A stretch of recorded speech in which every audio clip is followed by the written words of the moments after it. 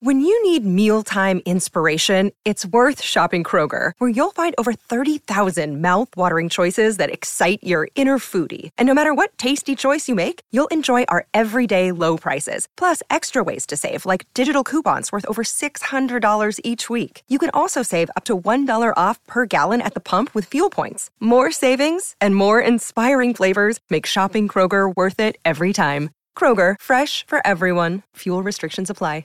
Hi there, I'm Jason Gotts, and you're listening to Think Again, a Big Think podcast. Big Think shares bright ideas from the world's most creative thinkers and doers. Since 2008, we've shared over 10,000 of them. For Think Again, our producers unearth rare gems from these interview archives and surprise me and my guests with unexpected ideas that spark unscripted conversations. Today, I am very psyched to be joined by poet, musician, and actor Saul Williams. Let's just call him artist since he defies neat categorization. His 1998 film Slam won the Grand Jury Prize at Sundance. He's recorded 5 albums and published 4 books of poetry. And his newest book of poems, which you may pronounce variably USA or Us, Says Saul, as you wish, captures some of his thoughts on this country and this moment of history after several years of living abroad. Welcome to the show, Saul. Why, thank you. I wanted to ask you, let's just start with the title of the new book, with Us and then the little A in parentheses. What's that all about? What's that getting at? I look at America in a way where I see the role of identity politics playing so heavily in the psyche, in the American psyche, and there's so much talk about, all of these social constructs such as race and gender, all these things that we play with. I wanted to play with the idea of us and them and really just focus on us and who that us could be as an African-American male, that us could be grouped amongst us black people or us men or us poets or us, I was just playing with that idea of all the different people who identify as us and what they may mean when they throw that out there. Right, because us is powerful, but it also implies a them. Right. Always. Exactly. It kind of stems from this love that I have for Sufi poetry. One poet in particular, Hafiz, who has a poem where he says, "The other is a lie." Something you were saying about identity politics got me thinking about this debate that's now raging around campuses in the U.S. where, there have been a bunch of blog posts and articles, professors complaining that they feel threatened by the what's your pronoun? The identity sort of politics. Yeah, well, just the sense, they don't feel safe to speak their mind. They don't feel free anymore. Ideas that people are being censured on campus. Almost old guard of liberal humanities-based people against the kids, in a way. Well, it's the politics of language, which is something I became aware of, I guess, super young, because I would feel things. I'd feel things when I'd be in a room, like in acting class, and people would say something about dark humor or black comedy. And I'd be like, what does that mean? It's kind of dark. I don't know, you might be a little uncomfortable. It's kind of dark. And if you look at me, you'll notice that I'm kind of dark. And I always wonder about that and the stock market crashing on Black Monday, right. So there's a politics of language. So then you add on top of that this identity politic, of for example, I have a kid who's in college. The first thing that happened when they got there was there's a name tag, you should put your pronoun. And my daughter was actually kind of asking me, what does that mean? Put your pronoun? And I'm like, oh, yeah, that's the, And I'm priding myself on hipping the youngster on the thing. I know when she comes home for break, she'll be hipping me on everything, right? But of course, do you want to be identified as he or she or it or nigga?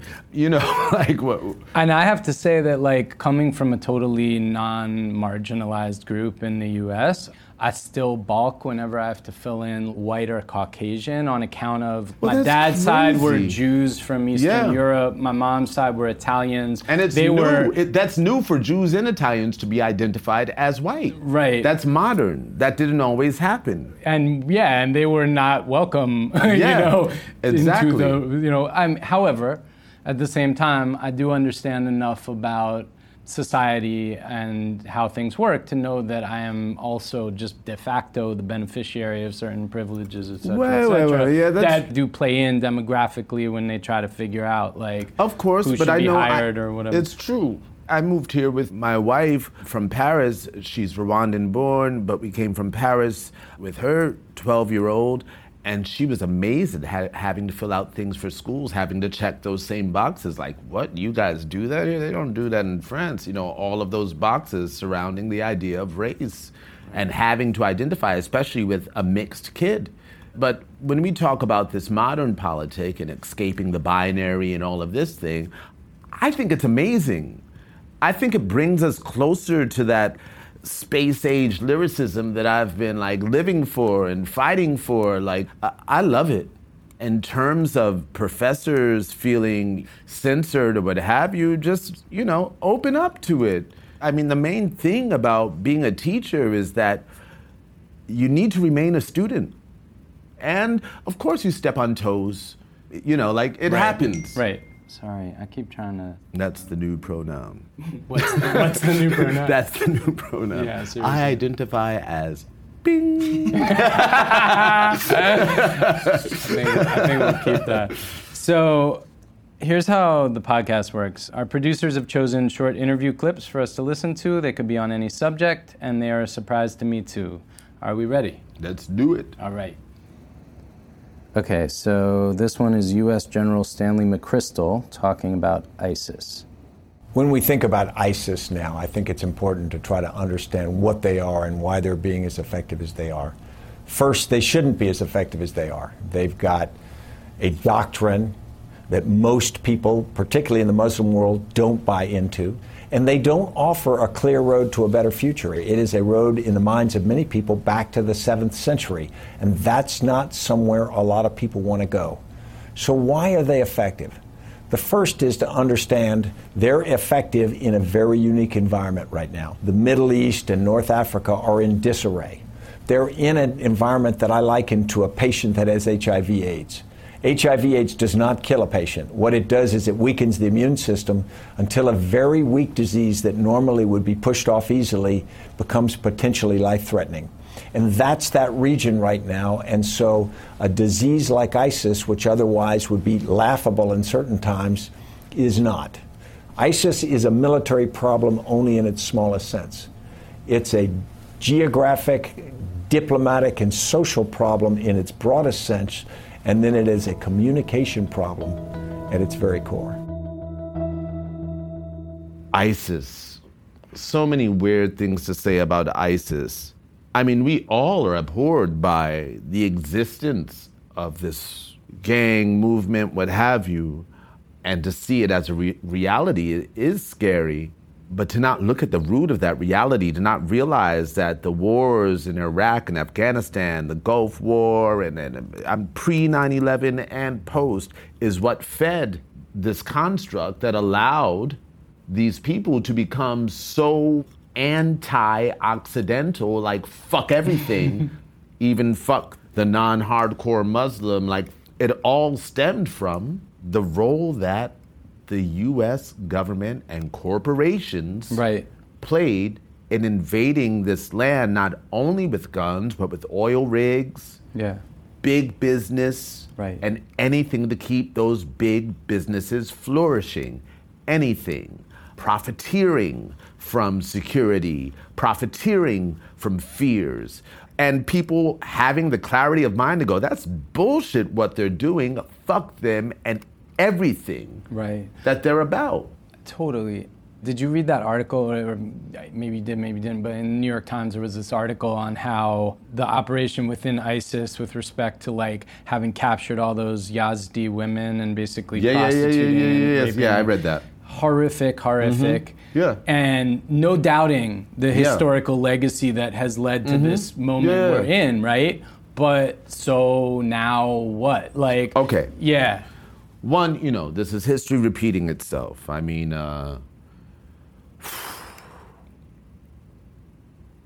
this is a land founded on rape here in the United States. By 1800, there were over 1 million biracial, quote unquote, African American biracial people, 99% children of rape, right? Native Americans, rape. Right. All right? Because pioneers were coming in droves as men. I mean, Columbus, if you ever read Columbus's journals and the way that he had to punish the soldiers who traveled with him for raping natives, it's crazy. Now, I know that's a long time ago, and you're asking me about what's happening right now.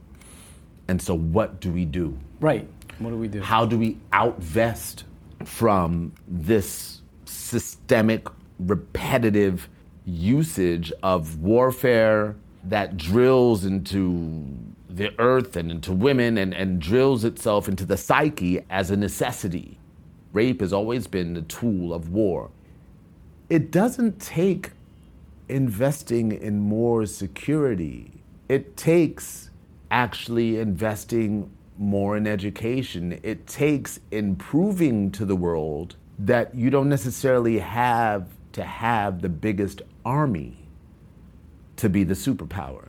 But right now, today, how would we, ISIS, what do you let do? Him be? Yeah, like, what do you do? Try to talk to him, like. I it's probably past that. You know what I'm saying? Like, you got to go in on some superhero shit. But the thing is, who are the right people to do that, and how do you do that? I mean, like, I think that we do have to come to the table with people that we're not used to coming to the table with.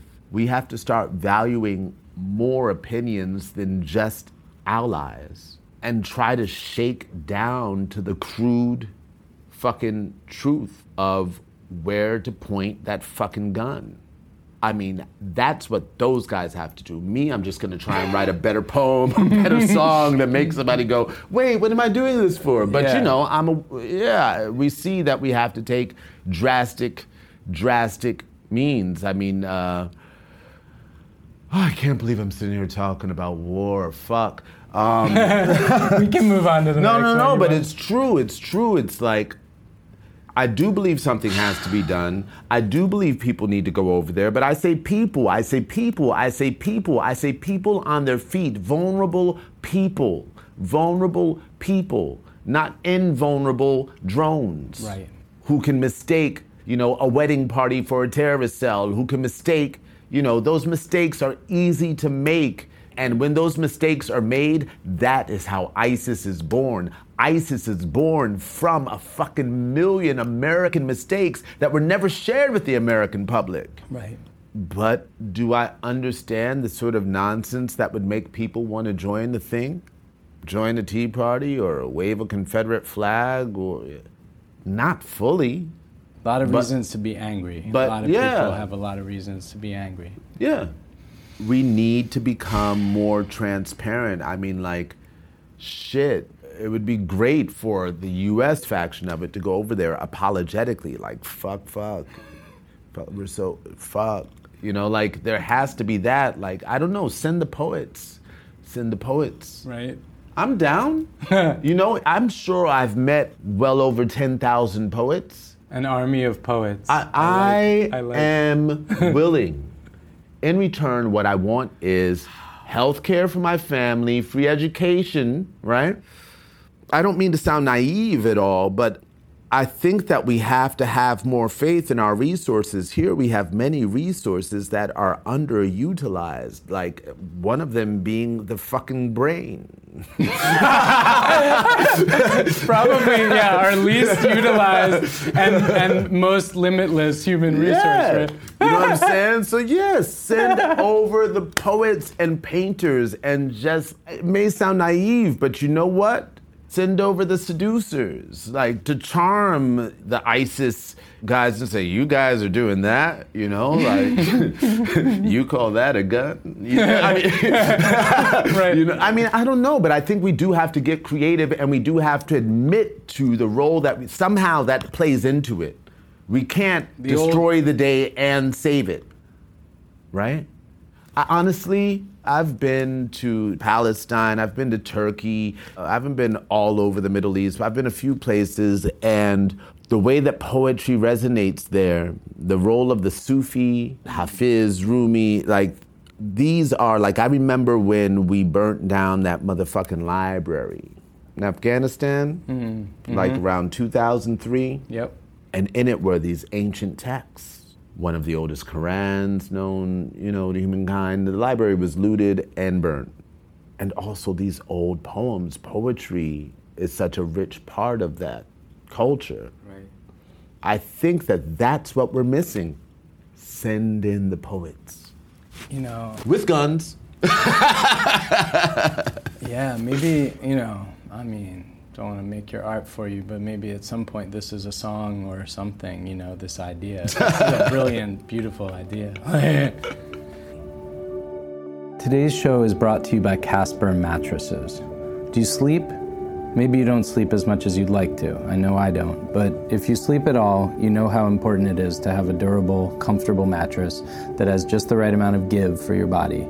You know, as I know, the horror of the overpriced and uncomfortable bed. The bed where you wake up like, ow, I can't move my neck. Happily, there's Casper. They are disrupting the sleep industry by not disrupting your sleep or your wallet. Their obsessively engineered, shockingly affordable mattresses use both memory foam and latex foam, so no matter how you sleep, your body is perfectly cushioned and supported. They deliver, and if you're not happy after 100 days, they'll pick it back up and refund your money. And as Think Again listeners, you can get an additional $50 off your mattress by going to casper.com/think and using the code THINK at checkout. Terms and conditions apply. This is easy, folks. Casper's making a better mattress at a better price so you can get a better night's sleep, even if, like me, you are so busy doing what you love that you never get enough sleep ever. Okay, this is Bill George, a Harvard Business School professor, talking about leadership in the context of the 2016 presidential race. Take two contrasting leaders, President George Bush, whose policies I didn't like, and President Barack Obama, who sometimes wasn't the greatest administrator in the world, but both of them are people of character, and they've been true to who they are. I can disagree with their policies, or I can disagree with the way they run the government, but that doesn't mean they're not people of character.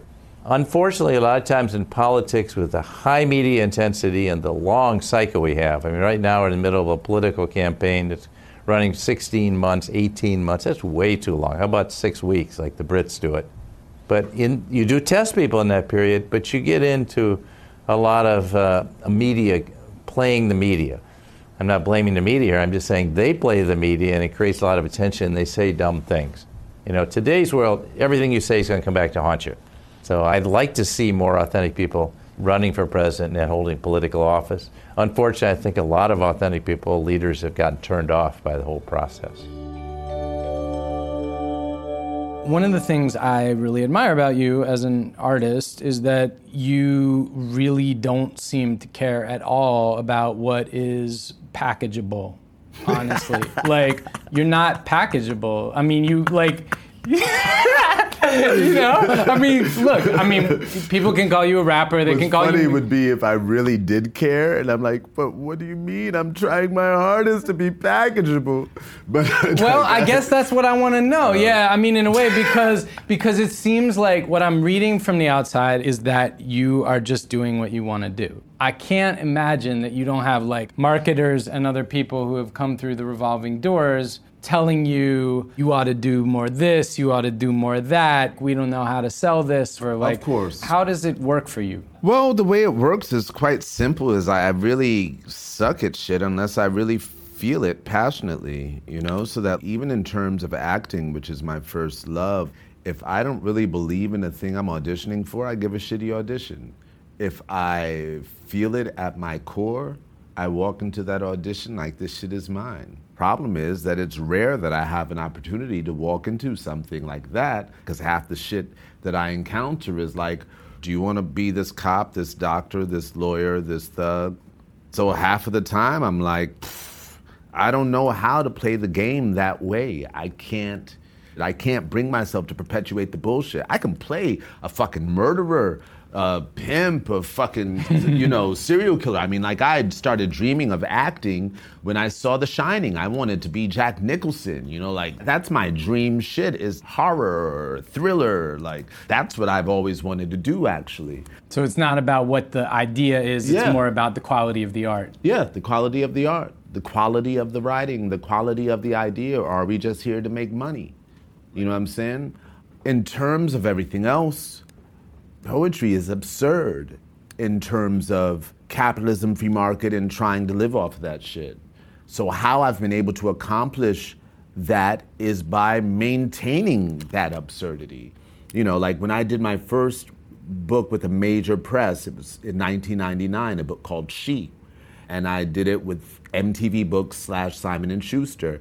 And I was approached by like Norton and different book companies, some were academic and what have you. But I found it interesting that MTV had come to the table.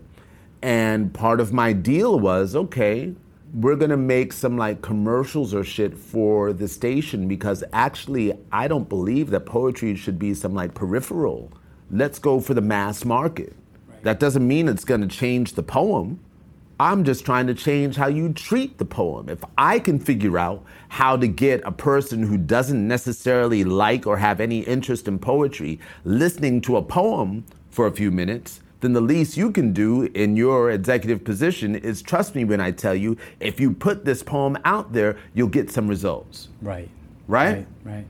And it's that way that I've played with the idea of packaging weirdness that has allowed me to have this sort of like bubble of weirdness around me. And I've played with that consciously. Right.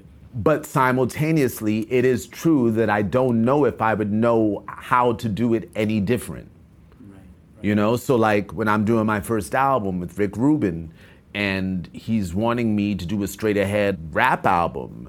And I'm like, I rapped when I was 15. I'm past that now. I just can't revisit my old style. That shit is like, this, to me, this is the most modern shit. And I'm listening to Portishead, I'm listening to Goldie, I'm listening to Tricky, I'm listening to Bjork, I'm listening to this shit, I'm playing it for him, and I'm like, no, we're going this direction, dude. I can't help it. This is where it's fucking going. Trust me. Yeah.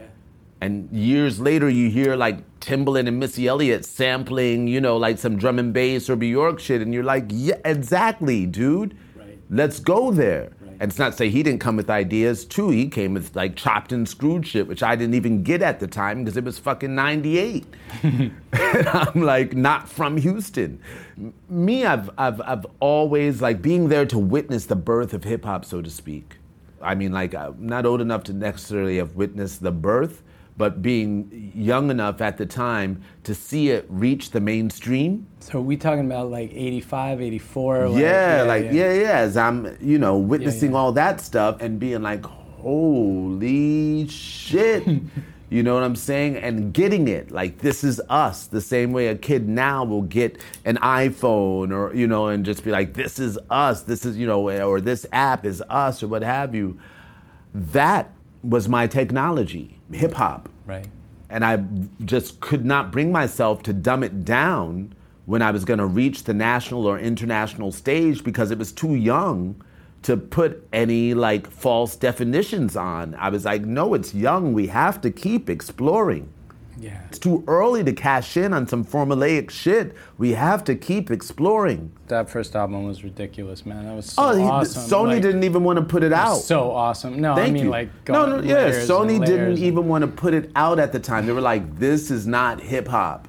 And I'm like talking to the dude in the suit. And I'm just like, yo, this is so hip hop. You have no fucking idea. And luckily, Sony France heard it and was like, what? We'll put it out. France has always been a little ahead of the curve in exactly. that way. Yeah. And when I arrived at Sony France And they put out Amethyst Rockstar a year and a half before it came out in the States. They also told me of a few other instances when they had to do the same thing with Sony America, where they had to take artists from them and release them there first. Those artists were Jeff Buckley, Fiona Apple, Macy Gray. Then it's not Sony who did this, but it was in the UK that did The Roots, and Germany, The Roots, way before they came out here. Hendrix, Terrence Trent D'Arby, Seal. What do those guys have in common? They don't fit the projected image of what you're supposed to see from the hood in America, which is what America propaganda projects, which is what made Sony say to me, that's not hip hop, and made me say to them, you don't know what the fuck you're talking about. I am that shit. I know what the fuck I'm talking about. And those companies are doing that because somebody's buying that, because somebody wants some reflection like that of those caricatures and those images. You know? Of course, we do. I want them too. Yeah. I love it when it's well done, you know. But at the same time, I'm like listening to Lil Dicky, like, yeah, dude, you get it, right. you know, Right. you know.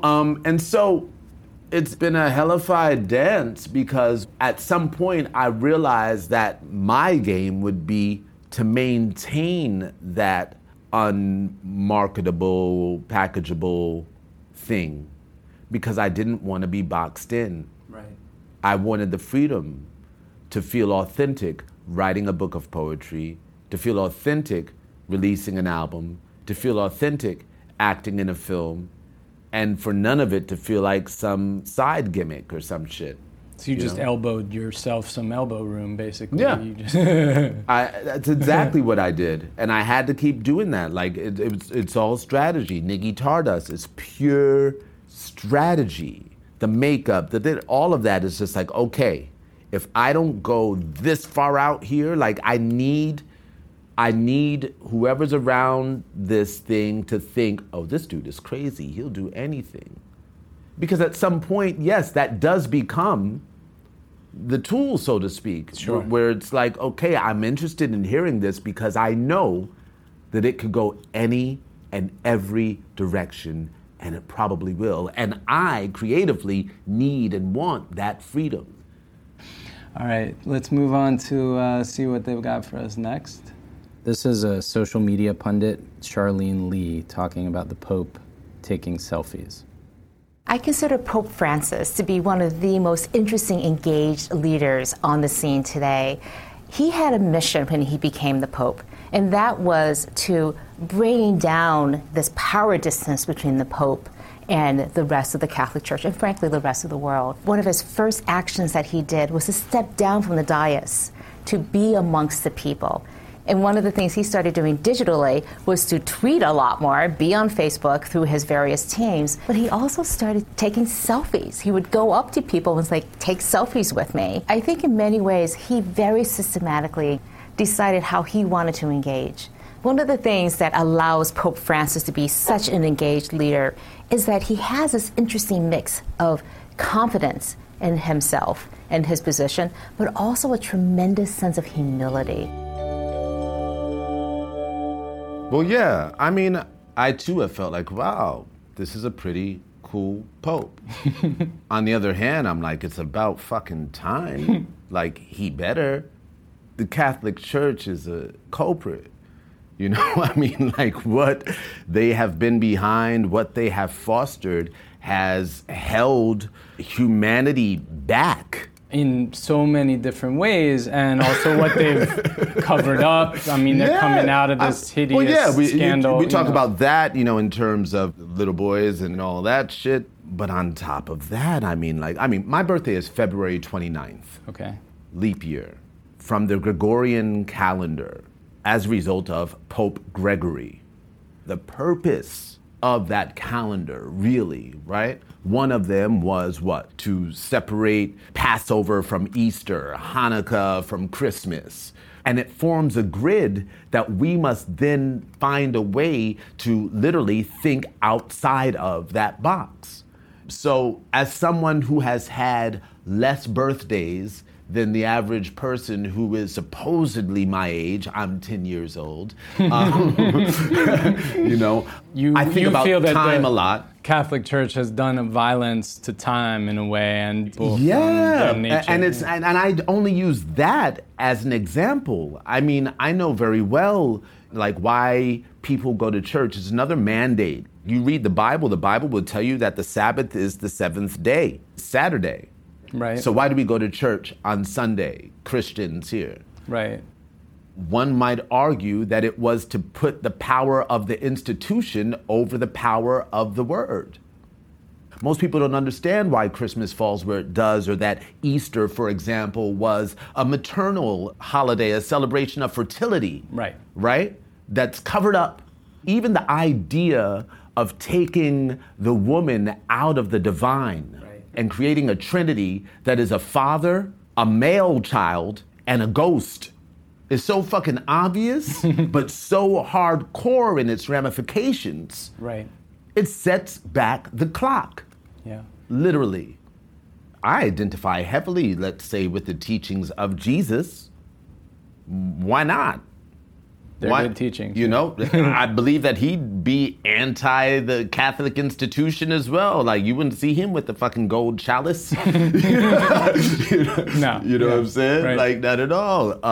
So, what do you think about the power of ideas, like, outside of the protecting force of an institution? You know, like, left to their own devices, would ideas be sufficient on their own? Like, do we not need institutions, you know, to carry them forward? These things, I think it's inevitable. You know, like, I had this amazing conversation with my dad before he passed. And my dad was a Baptist minister who pastored a church. And around the time I was 18 or 19 and really, like, finding the courage to say, like, I'm not Christian, I don't identify as that, but still, like I said, identifying with spirituality and exploring anything from the Gnostic Gospels, the Dead Sea Scrolls, to Eastern literature, to the Kabbalah, you know, the Bhagavad Gita, all of this stuff. I'm exploring this stuff. And I find this one book called, The Aquarian Gospel of Jesus the Christ, which covers the 18 years that Jesus is not in the Bible, because Jesus isn't there from 12 to 30, right? Right. It's interesting. Because during those 18 years, he has Jesus learning how to meditate, studying Buddhism, going into Egypt, and getting into, like, the ancient Kemetic lore, and, like, going to all these places around the world and delving into all of these different spiritual practices before coming back home. And I remember coming home from college with this book. And I go to my dad, and I'm about to say something. I look on his shelf in his library, and the book is there. And I'm like, "You have this book?" He's like, "Yeah." I was like, "Have you thought about this stuff?" He's like, "Yeah." I was like, if you know that, for example, like, I would always point to, like, a girl that I knew in junior high school, a Jewish girl, Jory Mazzola, who was, like, the sweetest girl in class, who, like, shared her snack, helped you with your homework. I was like, that's the best example I know of someone doing unto others as you would have them do unto you. But she's born into a Jewish household. Is she going to hell, Dad? Not until she accepts the Lord Jesus Christ as her Savior. And I was like, I always knew there was some bullshit in that. Like, really?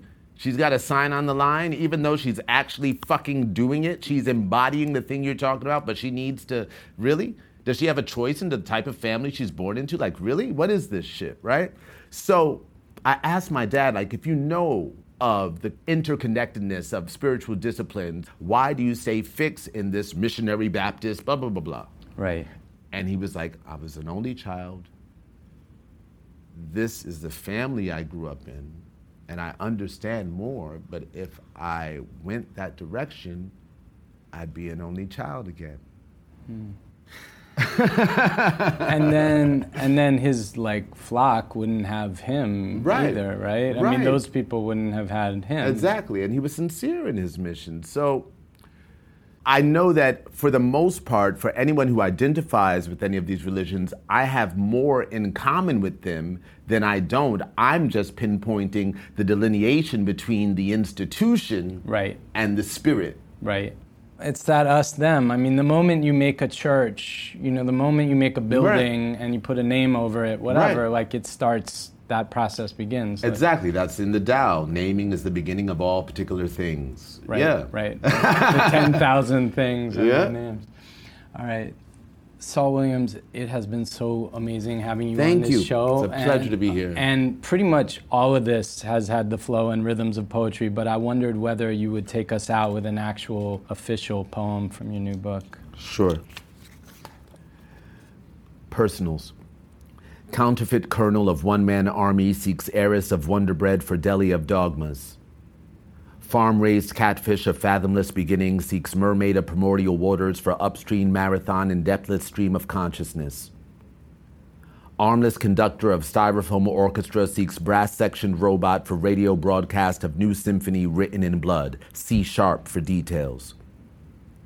Dead organist seeks prenatal plastic surgeon for everybody knows job in purgatorial pursuit of skeletal bones sent down the wrong pipe.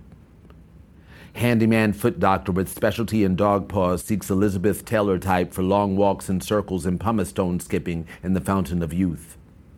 Young nigga seeks truth. And that's it for this week's episode of Think Again. If you're listening and you're liking what you hear, please go to iTunes and rate or review the show, or to whatever service you're using to listen to it. Your ratings and your reviews mean a lot to us. They make all the difference in terms of whether other people are going to hear the show and whether the show stays on the digital airwaves. Join us next week for a very special guest who shall remain nameless until then. Red stain on the concrete, disdain for the bare feet. Work, work, makatongo, no perk for the bongo. Prez is charity, fresh from disparity. Arms wide open, strange fruit smoking. Paint on a canvas, carved from a pancreas. Blue for the water, red for the daughter. Money, money, money. Green where the land was. First hand, second hand laws. Horn of the clock bike. Thorn of the crown spike. Smile of the victor. Child of the prisoner. Statues are martyrs. Hackers as artists. Shout out to Atlantis. First hand, second hand us. Thorn of the crown spike, horn of the clock bite. Masters of institution, masters of space and time, masters of great delusion, masters of the mind. I'm your master, I'm your master. I'm your master, yes, I am. And more faster, can't go faster. And your master's hands